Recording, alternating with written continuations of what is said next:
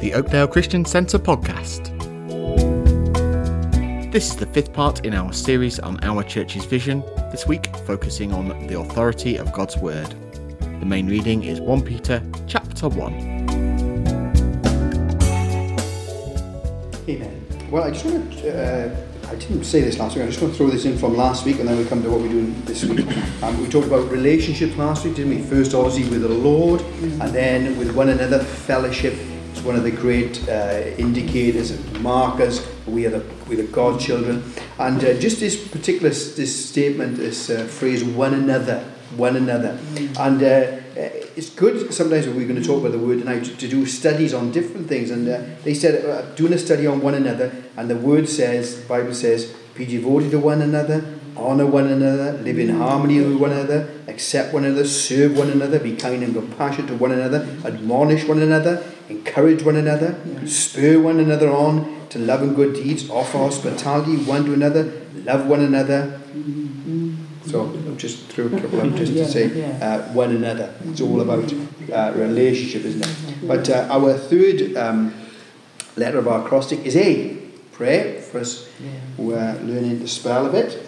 Authority of the Word of God, the Bible, as our only manual for life and our only source of truth, which we are committed to the preaching, the exposition, should I say, and the studying of. And the Word of God, again, we have so often limited and put out. Listen to some of these statements by some amazing men and women of history. George Washington said it's impossible to rightly govern the world without God and the Bible. Queen Victoria, when I think she was talking to a particular Indian, and she said, "This is the secret." She gave him a Bible. This is the secret to the our empire. Queen Victoria. Abraham Lincoln said, "I believe the Bible is the best gift God has ever given to man. All the good from the Saviour of the world is communicated to us in this book." William Gladstone, one of our great prime ministers many years ago, said, "I've known 95 of the world's great men in my time, and of these, 87 were followers of the Bible. The Bible is stamped with a speciality of origin, an immeasurable distance separates from all competitors." Napoleon said, "The Bible is no mere book, but a living creature with a power that conquers all that oppose it." Isaac Newton, "There are more sure marks of authenticity in the Bible than in any profane history." Charles Dickens said, "The New Testament is the very best book that was ever or will ever be known in the world." I'll find a quote from, if I can find it, a quote that's really amazing quote, but a sad quote as well. Oh, here it is. Mahatma Gandhi said, "You Christians look after a document containing enough dynamite to blow all civilization to pieces, turn the world upside down, and bring peace to a battle-torn planet, but you treat it though it is nothing more than a piece of literature." And that's coming from Gandhi. Amazing insight, great insight from these men that we put on pedestals from history, but they could see this is no ordinary book. This is no ordinary book. Of course, we know, we've looked at it before, written over 1,500 years by 40 authors, 66 books. It has been banned, it has been burned, and it's been belittled. The two greatest empires in the world's ever known, the Roman Empire and the Communist Empire, have tried to destroy it. 303 AD, Diocletian, and that's why we can't. We've got thousands of documents and old manuscripts of the Bible, but not many before 300 AD, because it was 303 AD. Diocletian said, "Right, we're going to stamp this out, and I want every bit of manuscript we've got destroyed." And he did a pretty good job of trying to destroy. So that's what he did. Communists, well, we know what they did. They destroyed, burnt. I was just reading about remember Ceausescu a long time ago in Romania, and they had a shipment of Bibles sent into Romania, and he thought he was clever, and they pulped it up, turned it into toilet roll, and sent it back and sold it back to us in the West. But people think, and they lift their nose up to God, but God laughs, doesn't he? Yeah, Laughs. yeah. It wasn't that long after that Ceausescu, his people said, we've had enough of him, having heating on 1 hour a night, and living in poverty, and the people rose up, and that was the end of Ceausescu. You know, the word of God is awesome, it's mighty, and God's word. So we're going to look at God's word, the authority of God's word, and that's why every year, or most every year, I try to buy stuff at the beginning of the year just to encourage people to get into God's word, reading through the Bible in a year, or those little booklets from Selwyn News. You know why? Because it's not important, it's vital, isn't it? Absolutely vital. So the word of the Lord, first of all, understand, is eternal. It's eternal. It's not temporal. That's why kingdoms come and go. Rome has come and gone. You go to Rome now and see the remnants of there. You know, at one they was trampling through the world. Communism, well, still undercurrents, isn't it? Putin still wants to be, you know, when they say you can take someone out of the KGB, you can't take the KGB out of somebody. And, you know, that of course Russia will rise again one day and come down into Israel. But communism per se, the Lord is working. They never thought anyone was saved in China. They went in, and now we think probably a minimum of 100 million. Although that's, you know, not quite 10%, but still a vast amount of people, isn't it, who love the Lord, and they were trampled in the Boxer Rebellion, and they were killed, thousands.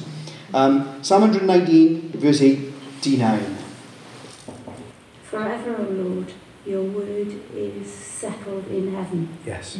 Forever, O Lord, your word is settled in heaven. Matthew 24, 32, 35. Now learn this lesson from the fig tree. As soon as its twigs get tender and its leaves come out, you know that summer is near. Even so, when you see all these things, you know that it is near, right at the door. I tell you the truth, this generation will certainly not pass away until all these things have happened. Heaven and earth will pass away, but my words will never pass away. Heaven and earth will pass away, but my word will not pass away. It is eternal. Isaiah 40, 7 and 8. The grass withers and the flowers fall, because the breath of the Lord blows on them. Surely the people are grass. The grass withers and the flowers fall, but the word of our God stands forever. The word of the Lord stands forever. And of course, when we go back and talk about the word of God being burned and banned, of course, our problem today, probably in the Western world, is complacency, familiarity, and the belittling of God's word, isn't it? We have belittled God's word. Creation, don't talk so rubbish. We belittled it. Of course, if we undermine Genesis, we're in trouble right through. We undermine all that God instituted where we see the origin of sin and of redemption and family and male and female, all that kind of thing. Sanctity of life, all found in Genesis. As soon as we undermine that, we're in trouble. And of course now we belittle God's word. And of course our problem, sadly, in the church is complacency and familiarity. How many Bibles have we got in our house? Unbelievable, isn't it? Maybe dozens. Some of us, we've kept. I don't like throwing old Bibles out. I've worn them down thin. I don't like throwing them out, but so I got a few of them on the and God's word. And when we look back and when we look at some of those, I was just reading just before the Second World War, a man had gone into Poland in one particular village, and he'd left one Bible there, and they would pass it round, and so he came back just a few years, I don't know if it was after the Second War or mid through, probably after, and he said, "Oh yeah, how are we doing?" Yes. And he said, "Would anyone like to give it, recite a bit of scripture?" He said, "What do you mean?" "Well, a couple of verses, chapters." And one guy had learned all the Psalms. One chap had learned all Matthew. One chap had learned all Mark and Luke. Why? Because there was a hunger and because there was a lack of the word. And we know all the stories about Mary Jones, don't we? Just up there, I think our dad went. They got a little Bible study done in the church in Bala now. They've got a place where you can go and see where she wanted God's word, but she was Welsh speaking. It wasn't God's word, so she saved up for 6 years. 15 years of age, God give us those again. Walked 25 miles to a minister who knew on the Bible, and he said, well, I really am going, he said, because I promised this one to someone else, but he did give it there. And that was the start of the Bible study. Hunger. Why? Because when we understand, Gandhi said, you are in your hand, you have something that is awesome and powerful that can change. So that it's eternal. Thankfully, we will come and go, but His word will stand forever. Bless the Lord. Well, of course, it's not just perpetual, it's providing for us, it's feeding us. Deuteronomy 8, 1-3. Be careful to follow every command I am giving you today, so that you may live and increase and may enter and possess the land that the Lord promised on all to your forefathers. Remember how the Lord your God led you all the way in the desert these 40 years, to humble you and to test you in order to know what was in your heart, whether or not you would keep His commands. He humbled you, causing you to hunger, and then feeding you with manna, which neither you nor your fathers had known, to teach you that the man does not live on bread alone, but on every word that comes from the mouth of the Lord. It is food for us. Our growth is determined by how well we understand that by how much we eat, isn't it? We are children, all our children, if they didn't eat, they lost their appetite, we take them straight to the doctor. Something wrong with him, he's not eating, and if he's not eating, he's not growing, and it's first the natural, then the spiritual. We understand it. We've got to eat. And the more we eat, the more we grow, and the more we develop. It's conditional to how we digest it, how we begin to let it feed into every warp and woof of our lives. What did we just read? Newborn babies crave, like newborn craves spiritual milk. Dear me, didn't they? And it didn't matter. They didn't care if it was 2 in the morning. If they were hungry, they were going to get fed, didn't they? And I just said, Jack, hurry up. They keep me awake, yeah? I was working, man. So, but it's just longing, and that appetite, insatiable, nothing would divert it. It's all focus, isn't it? And so often we can get so easily diverted and use God's word and pick it up and put it down like bread of life. He said, I am the bread of life. Attitude, the appetite towards God. It is food. It feeds into our hearts. It is, of course, not just perpetual, not provision. It is absolutely, awesomely powerful. Jeremiah 23. I've heard what the prophets say, who prophesy in my name. They shall have it. They say, I had a dream. I had a dream. How long will this continue in the hearts of these lying prophets, who prophesy the delusions of their own minds? They think the dreams they tell one another will make my people forget my name, just as the ancestors forget my name through Baal worship. Let the prophet who has a dream recount the dream, but let the one who has my words speak it faithfully. For what has straw to do with grain, declares the Lord. It is not my word. Is not my word like fire, declares the Lord, and like a hammer that breaks a rock in pieces. Powerful. It is like fire. It is like a hammer. Of course, fire, we know, we looked at that not so long when we looked at Jeremiah. We looked at the word of the Lord in his heart. So it was on his lips. It was on fire, devours, clears, purifies, comforts, warms, lights, revelation. Hammer, well, of course, there are different types of hammer, depending on what we need. God will use a hammer. Sometimes, for most of us, He's got to use a sledge, hasn't He? Because we can be a bit tough, and He's got to use. But sometimes He's just got to use those. You've seen those little jewelry hammers where He just needs to shave it off a little bit, and whatever we need. It is a hammer. God's word is powerful, awesome, and it is. And He says, between stubble, rubbish that won't do anything for you, and grain that will feed you and make you flourish. And He said, be careful. And of course, He was talking, that context there was the false prophets prophesying what they wanted to hear, prophesying out to their own imaginations.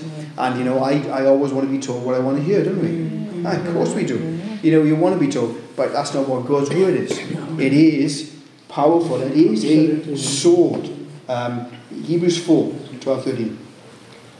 For the word of God is quick and powerful, and sharper than any two-edged sword, piercing even to the dividing asunder of soul and spirit, and of the joints and marrow, and is a discerner of the thoughts and intents of the heart.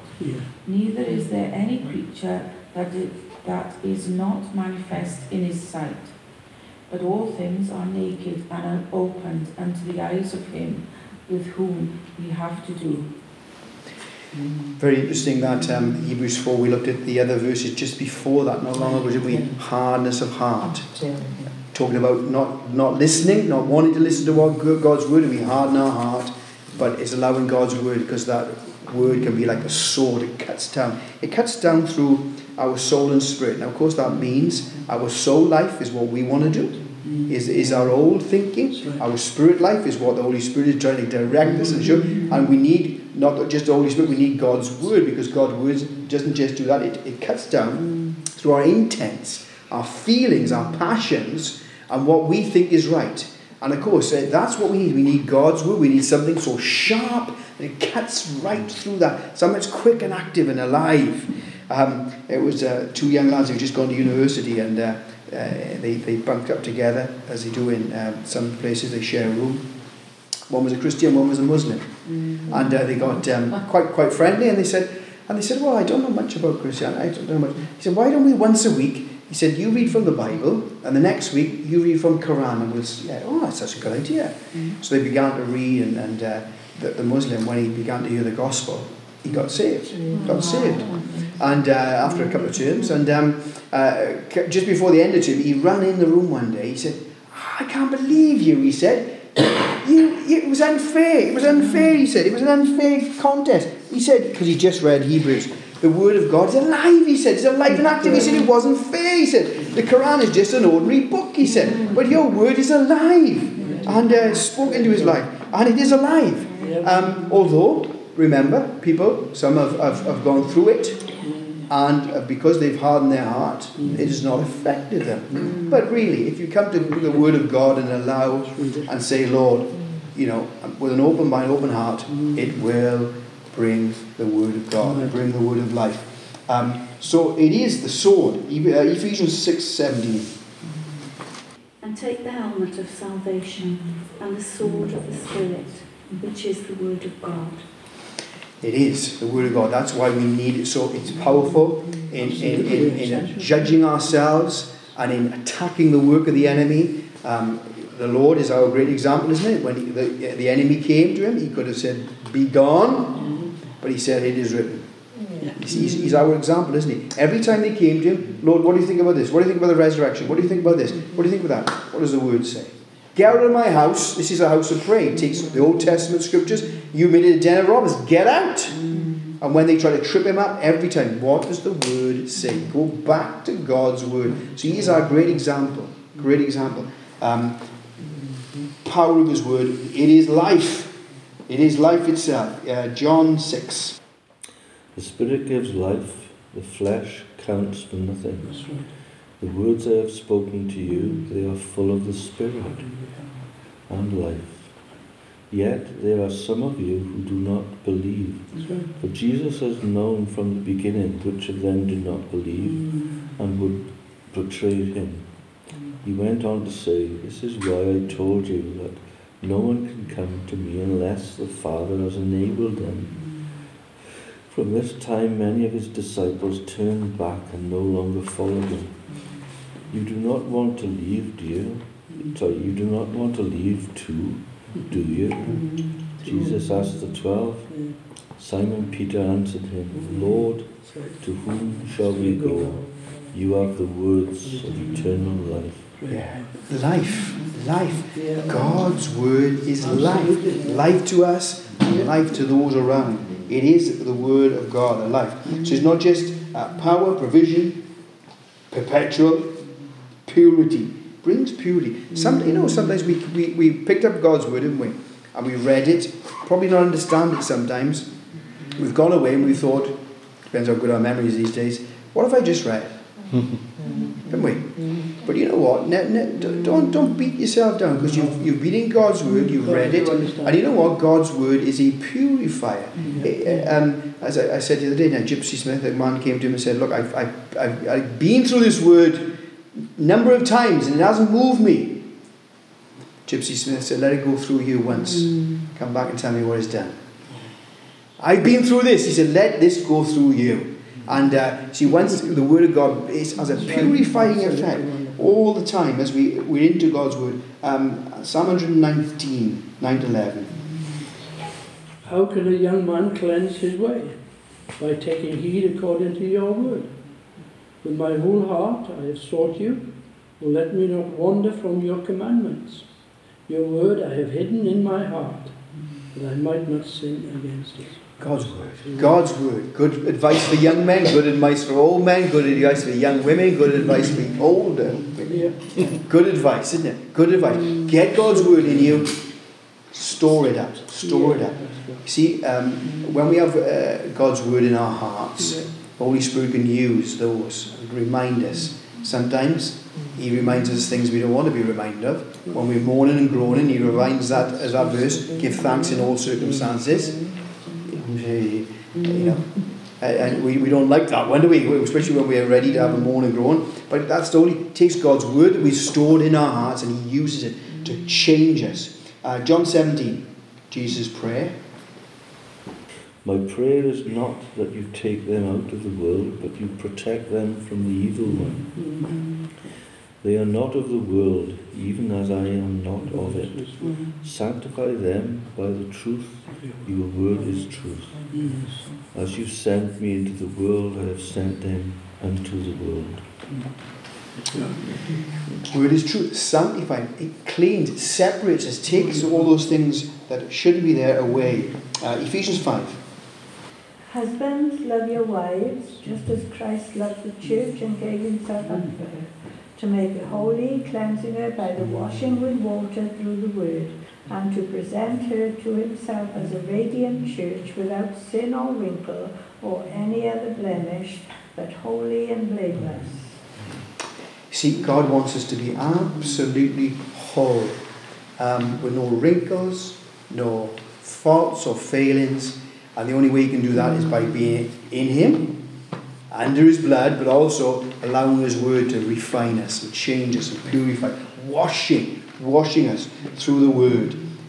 So we have God's word, and not just that, His word brings purpose. We read these two verses last week, but they're still as good as ever. Psalm 119, 105 and 130.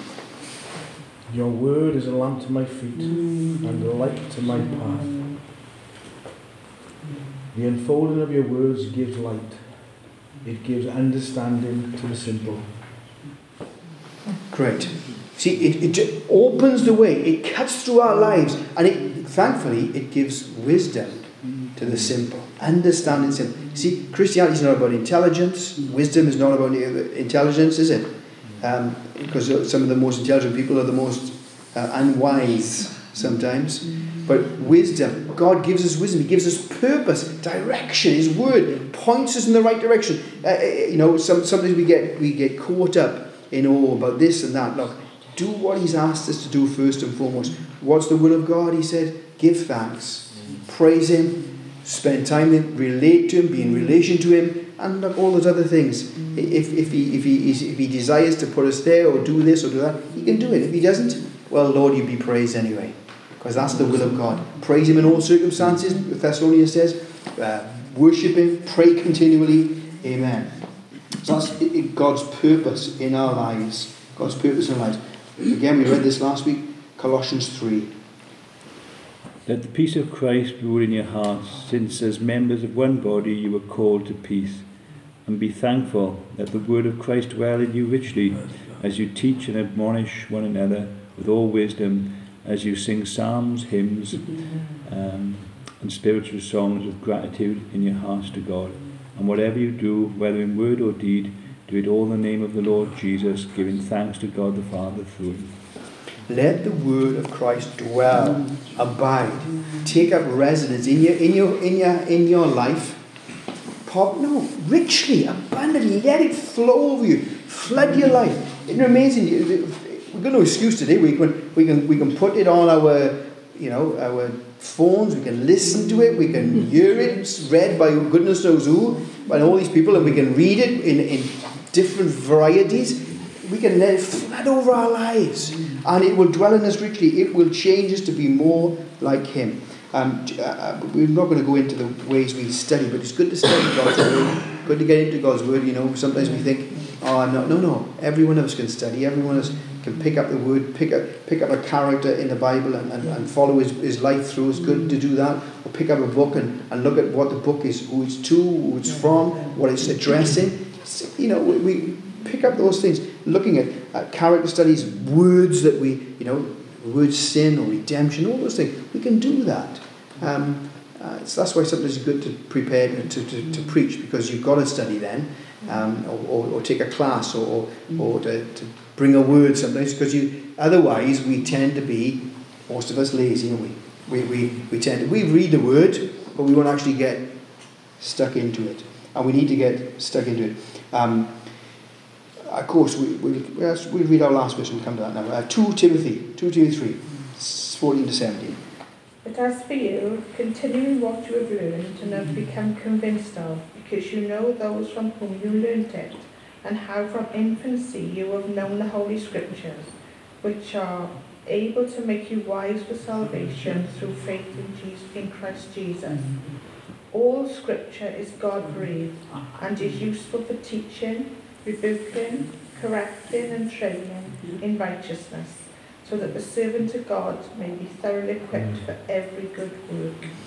God's word is inspired, breathed out, it's inerrant, without fault, and of course it is profitable, useful, for teaching us, reproving us, saying, Dave, get back into line, correcting, that means to set back in the right direction, or to set up right, it was upside down. For instruction, that word means train a child. Now you see, you train a child differently according to their age, don't you?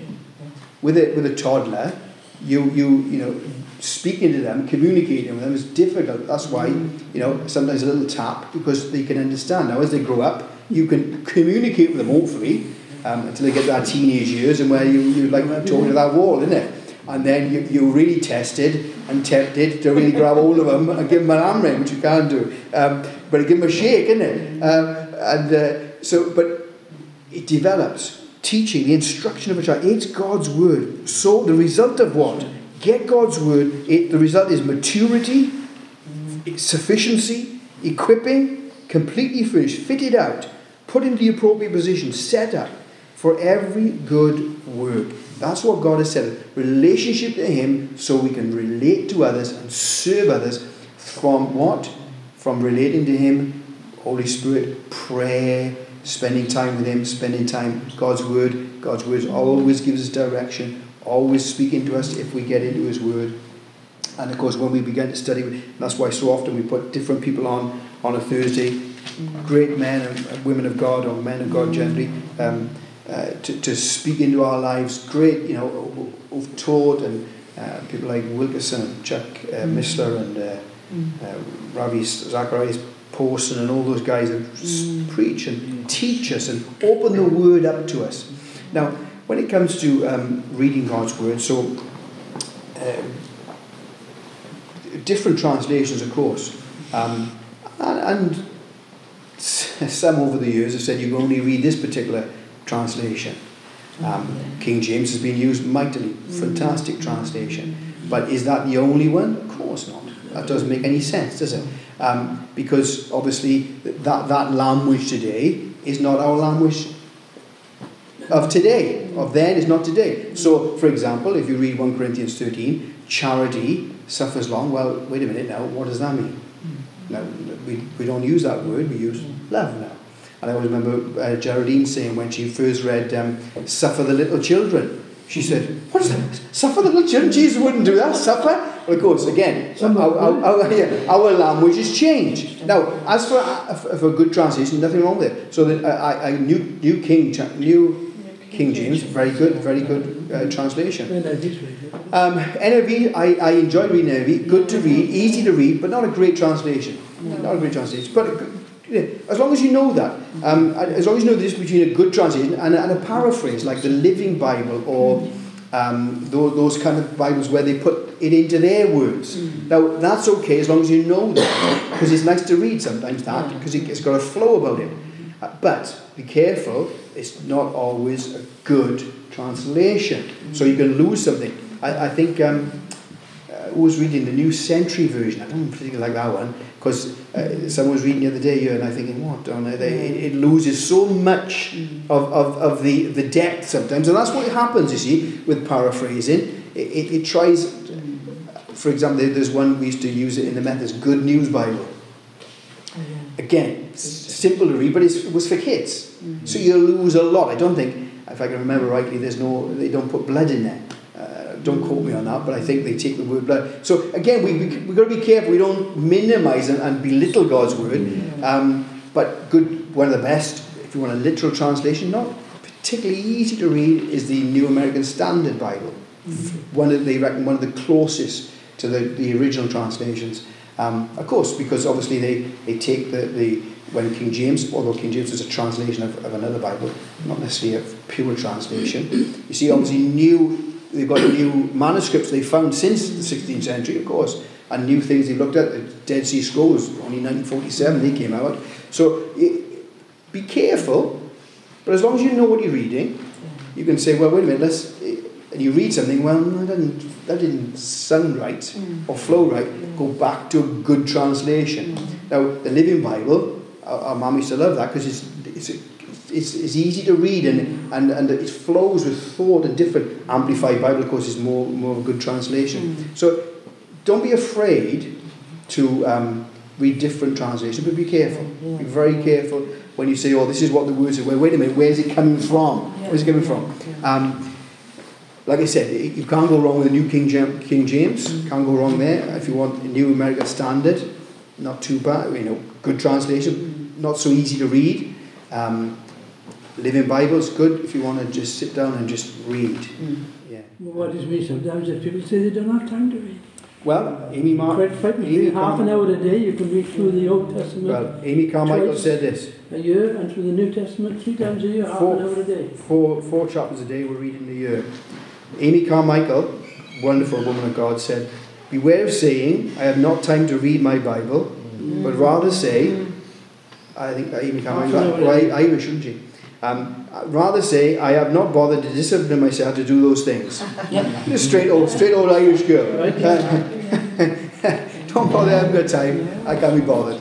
Amen. God's word is wonderful, isn't it? And if we can get God's word into our hearts and then into people's lives, and we can change our lives and change those around us, and that's why we give to those people who get the word out, Bible Network, and into those translations of Wycliffe and Gideon's, get the word out into those places. Wonderful. We hope you've enjoyed this podcast. To find out more about our church, visit www.oakdalechristiancentre.org.